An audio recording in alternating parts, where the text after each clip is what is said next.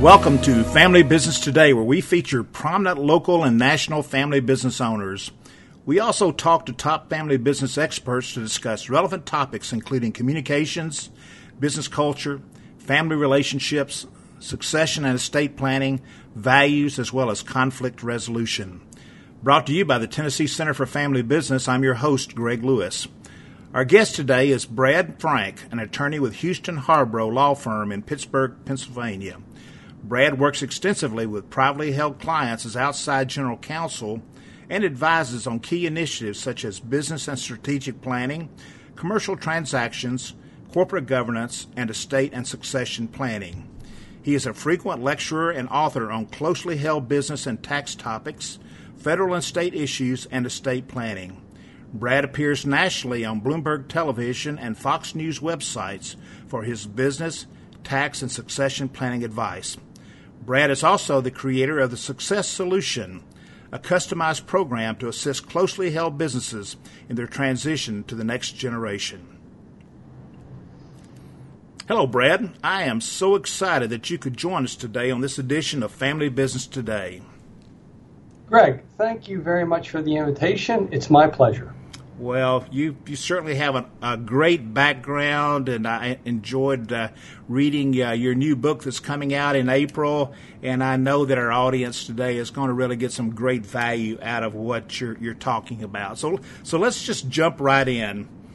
In reading your book, you talk about the second most difficult challenge for a business owner after starting a business is successfully exiting it. Why is this? Greg, I think the reason is that the successful business owner, entrepreneur, knows how to run his business, get clients, control expenses, deal with operations, but they're not familiar with the succession planning process or the need to address the issue. And just like if I asked you how to build a house, you might have some challenges because you would not know where to start, and there were so many things from electrical to plumbing to the roof, the landscaping, the excavation. Oftentimes business owners get overwhelmed when they have to deal with succession planning because it's a foreign issue for them, and that's what I mean by it's so hard. So why is it different for a family business versus another privately owned or, say, a publicly traded company?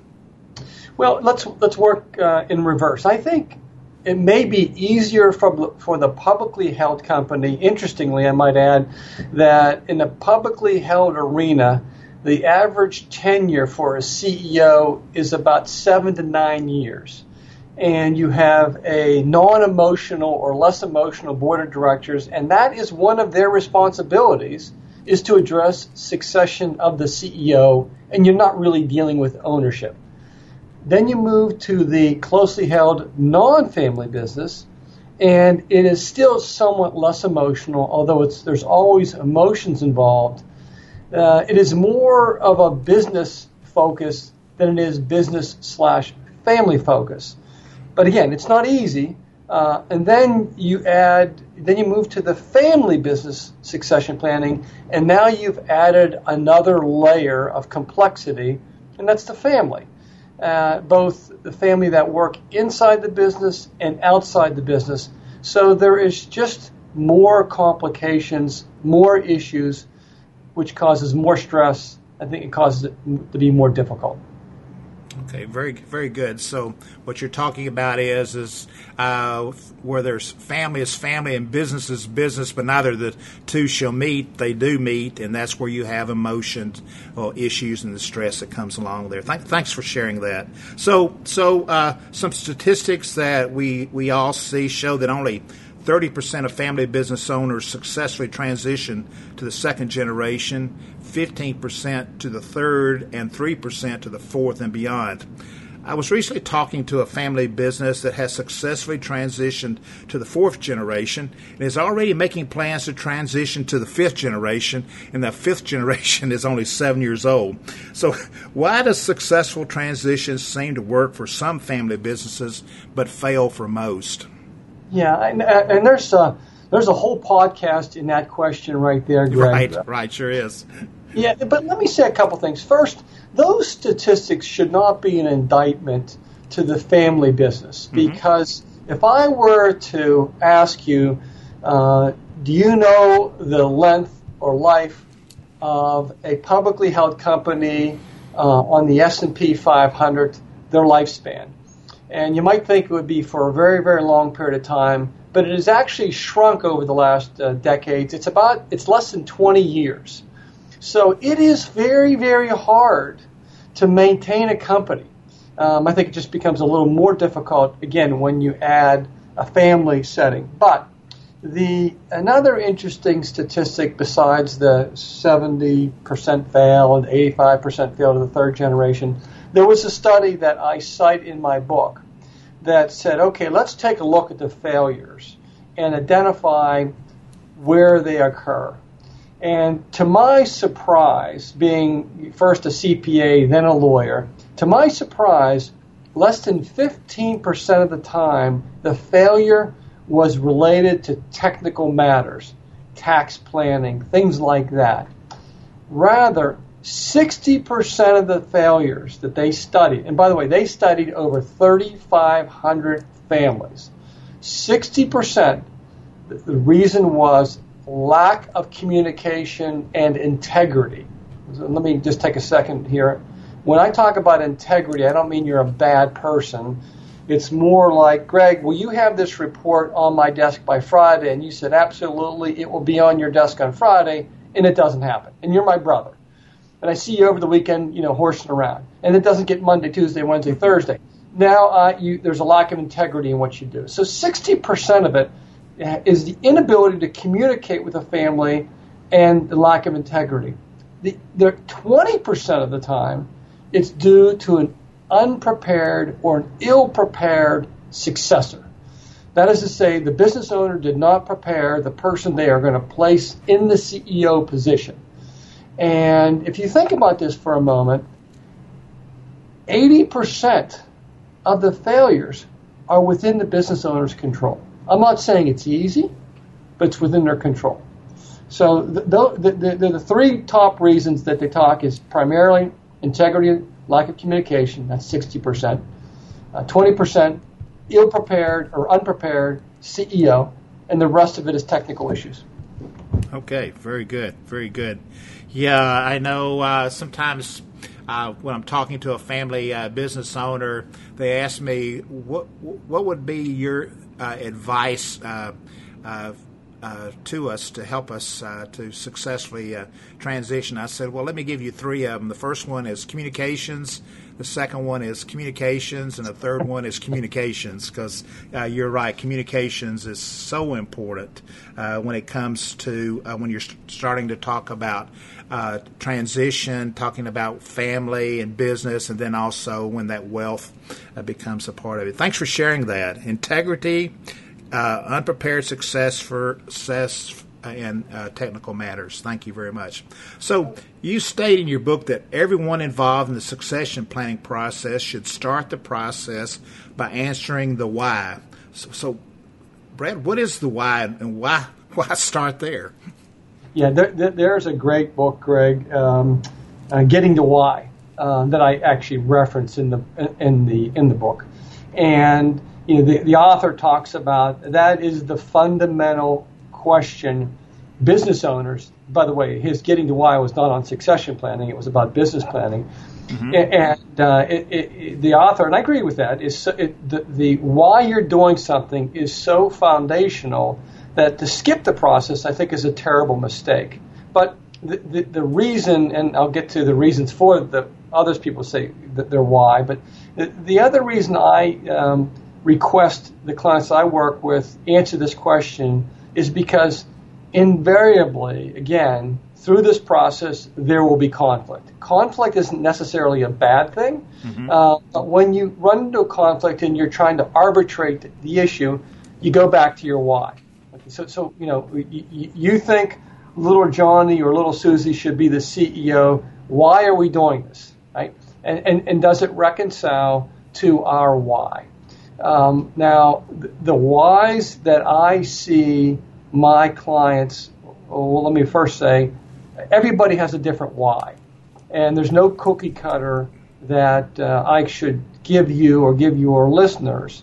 what the answer should be. It's got to be from their soul, foundational.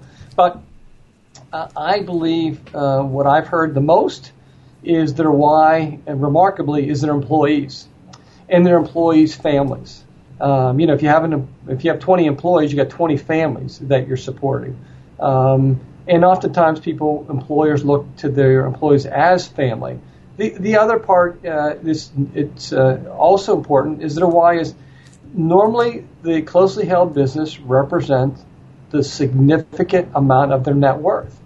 And they need to figure out a way to monetize that for their retirement. So their why might be, I need a way to retire. I need an exit. Or it might be the industry is changing and I don't have the skill set. So there are all sorts of whys, but I really believe that if you answer this question, you are setting your foundation for a successful succession plan. Oh, okay, great. Well, thanks for clarifying the why. So the why is everybody has a different why. And the great thing is if you can start by answering the why first, it will help you along in the succession planning process. So you mentioned that there are 3 major milestones one has to manage or decide upon in the transition process. What are they, Brad, and why are they so important?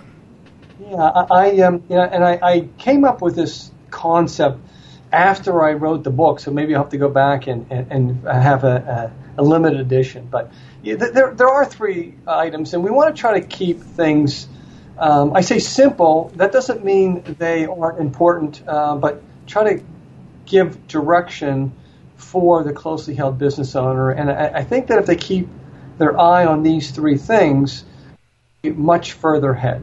So as I mentioned in the book, the great football coach Don Shula once said, it's the start that stops most people. And so the first challenge, first step, first milestone is just getting started. Business owners, I had a great client I'm working with, he told me, there's no better person that can kick the can down the road than I. Because he just didn't want to deal with the trauma that he was going to incur with his family. And so it took 4 years to start the process. So the first part is just getting started. That's the first milestone. The second milestone is coming up with a plan, a document.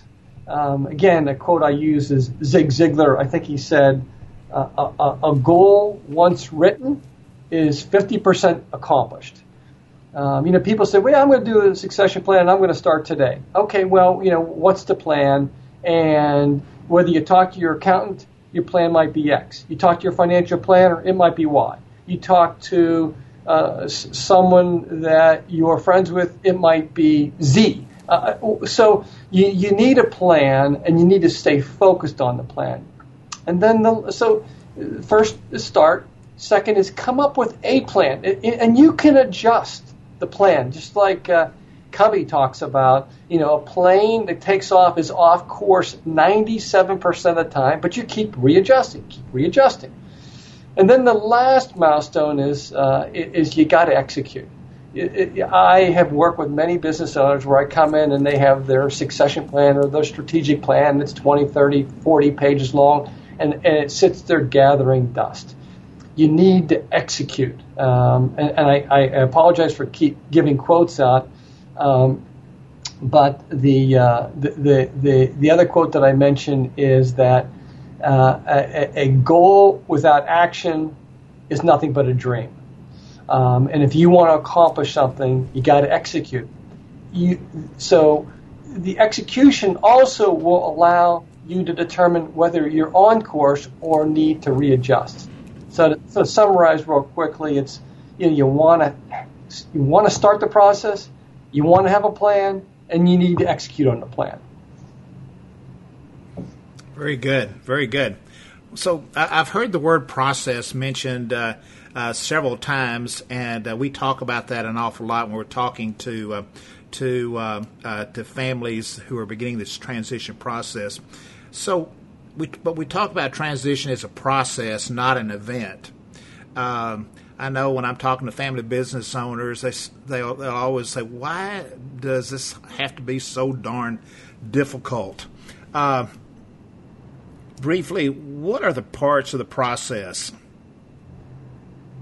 Well, first, it doesn't have to be difficult. They don't have to do anything, right? But we know what the solution will be, right? So, you can sit there and wait, and they'll take you out feet first. And, why do you care at that point in time? Well, I hear that quite often. It's not my problem. Yeah. As my mother used to tell me, Bradley, no decision is a decision, right? So they are making a conscious decision, and I think that's why there's such a failure rate. But here's the process that I like to follow, and I think works. It's really taking a page from the business world, right? And that's how I came about developing my process. So, the first part is I say, okay, what are the basic values that you believe are important to your business and to you personally? Once again, because there's going to be conflict, you got to go back to the values. You establish your values, and then you establish your why. Okay, so and then ultimately, where do you want to go to? Where's that lighthouse way out there that you want to get to? Right. Once you do that, I tell people the next step is you got to figure out where you are. Right. The example that I use is when I go to my local mall, and I'm not a mall person. I want to get to the Apple store. What do? Well, I look at that big board and for that little red dot that says, "Where am I?" And then I know how to get to my path. Right. So start with values, your why, your ultimate destination, then find out where you are.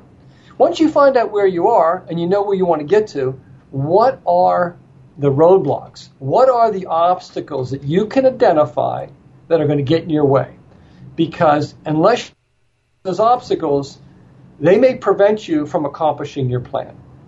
So once you identify your plan, and how are you going to overcome those obstacles? All right, so now you got that. The next one is, all right, if we're sitting here 3 years from today, Greg, what would you like to see have happen for you feel good about your succession plan?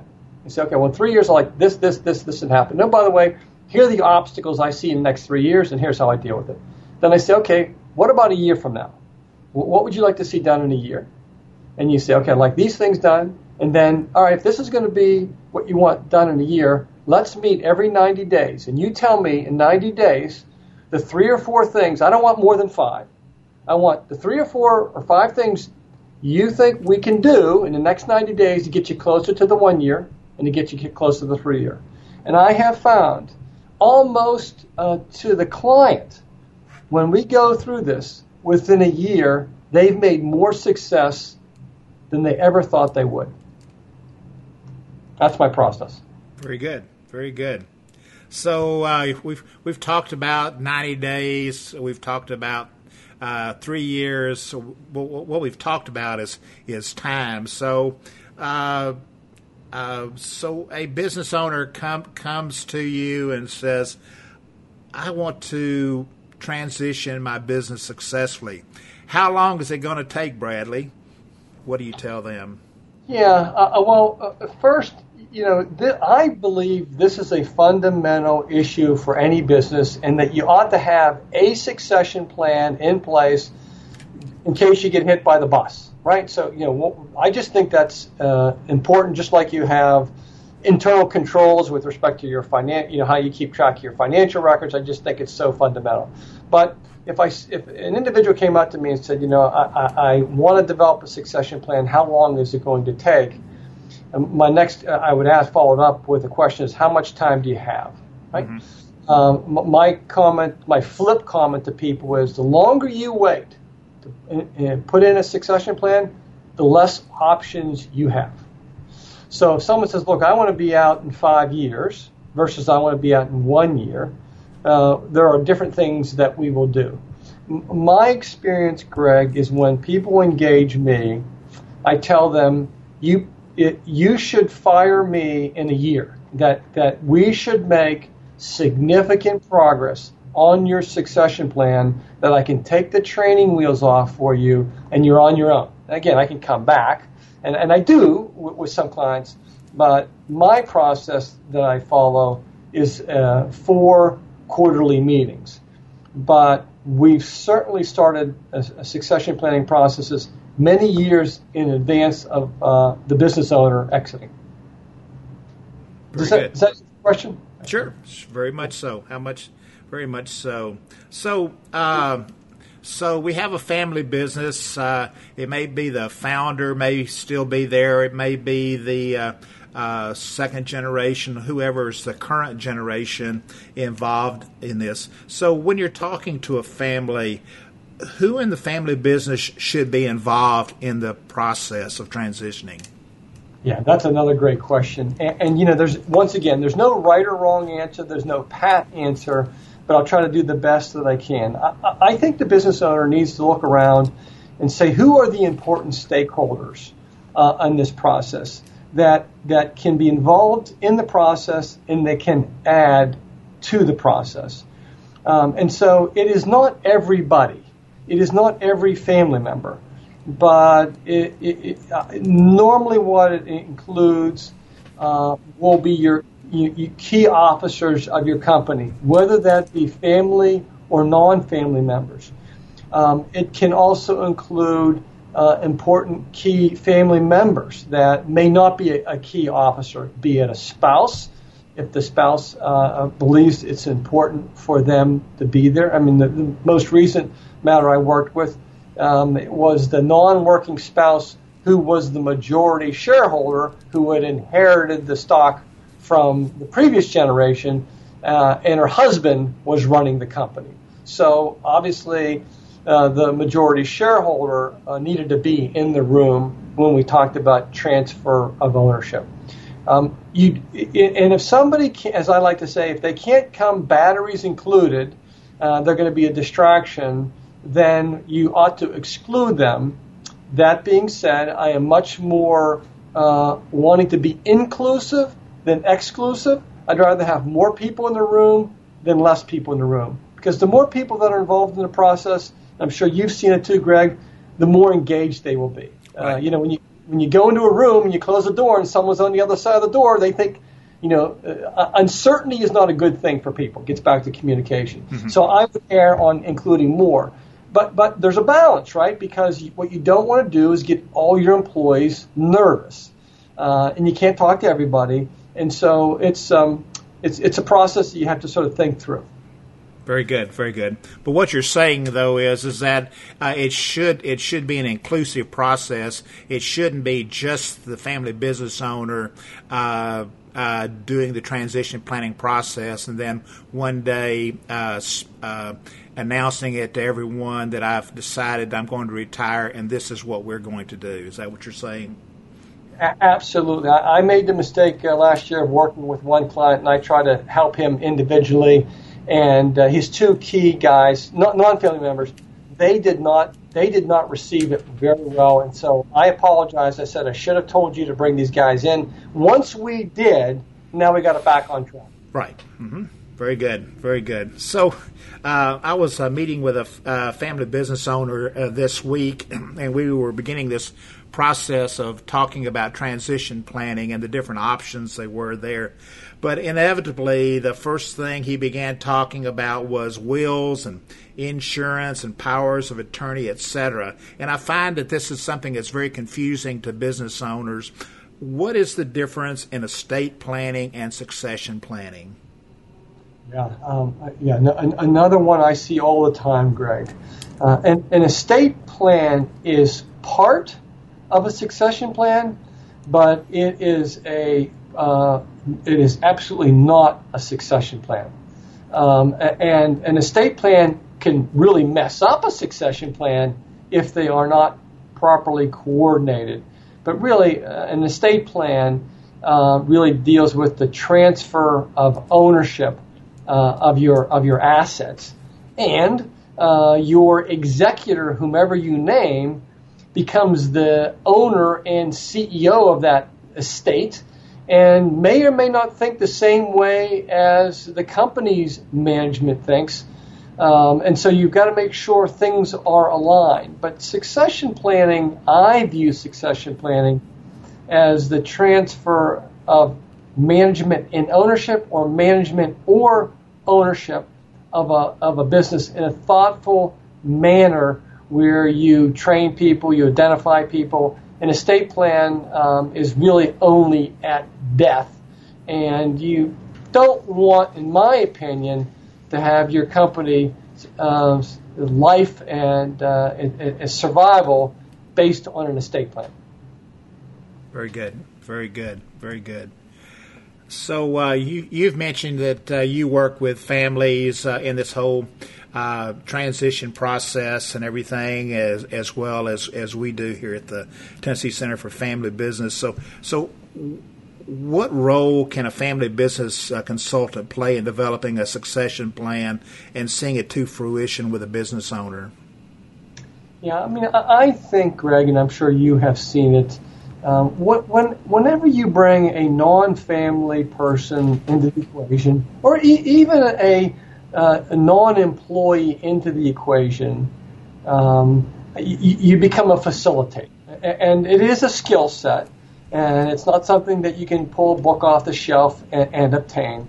But you help the process, you translate what people say where other people may not have heard it the same way, and then you keep them on task. I mean, it's no different than a coach, right? Right. You know, all the great athletes have great coaches. And I think that we act as a coach, a little bit of a taskmaster. We act as a historian.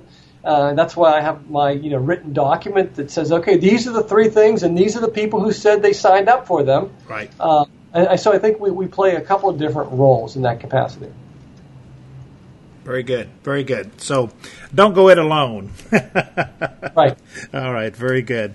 So we hear this whole question often with families. You talk about family members who are working in the business and family members who are not working in the business, and this whole idea of equally and fairly. So how do I treat everyone equally in the transition planning process, or should I treat them fairly in the process? Well, first, as I mentioned in the book, equal is a mathematical equation. Fair is something different, right? Right. And so and the other thing I try to tell many people I work with, look, my job is to educate. You make the executive decision. Just because I tell you I think it should be this way, that's not for me to decide. It's for the client to decide. And if they want to be equal, not necessarily fair, then that's fine. We'll figure out a way to divide the estate up as best we can. And you can do that. And I've had clients, wonderful clients, say, look, I want everything to be equal. So what we would do is we give the business one option. We give the business to, let's say, 2 of the kids of the 6 kids, and if their share is greater than their otherwise share would be, then they have to agree to pay the other 4 the difference. There you go. And then, of course, the 2 that are working in the business say, well, I'm working against myself because I'm increasing the value and I have to pay my sister and brother for increasing the value. So there are balances you need to strike, and you might say, okay, well, you pay 80% of it. Well, there's all sorts of ways to skin the cat. But I have found that most people, when they're dealing with the business, understand the difference between equal and fair. And most people love their children. They want to do the best for their children. And we find ways to financially reward the children that are not involved in the business, because I think the worst thing you can do in the effort of trying to be equal is give children that are not involved in business some type of minority interest. And as I mentioned in the book, when I worked with one client and he was disappointed that his father was giving him 49% of a very large company and his brother 51%. The father said, do you realize how valuable 49% is? And he said, as respectfully as possible, yeah, as much as 51 says it is. Very good, very good. Well, we're sort of coming to the end of our time together. What final piece of advice do you have for our listeners who are planning to transition out of their business and don't know what to do? Yeah, my piece of advice would be, don't be in a rush. Don't feel that you have to make a particular decision. But talk to somebody like you, Greg, or other advisors that can give them a better explanation of what's involved and start becoming a student of it. It's something you don't have to do overnight. So the Stephen Covey, don't let the urgent and unimportant get in the way of the non-urgent and important. Very good, very good. So you mentioned your book. I know you have a new book coming out called The Succession Solution, The Survival Guide for Business Transition. Could you tell us a little bit about when that book is going to be hitting the market and where people might be able to purchase a copy of it? Thank you very much for asking. It will be on Amazon and all the other online stores. My goal is to have it for publication by the end of April, and that's April of 2019. I've only been working on it for 4 years. Okay. Hey, it's a good 3 to 5 year transition process. That's right. Oh, very good. Well, we're really looking forward to that coming out. Thank you for allowing me to read a copy of it prior to our recording of our podcast today. I thoroughly enjoyed it, and I know that our listeners will enjoy reading it, and I'd highly recommend that for those who are really interested in learning more about transition planning and the family dynamics of it will really get a lot out of it. So thank you very much for spending the 4 years to write that.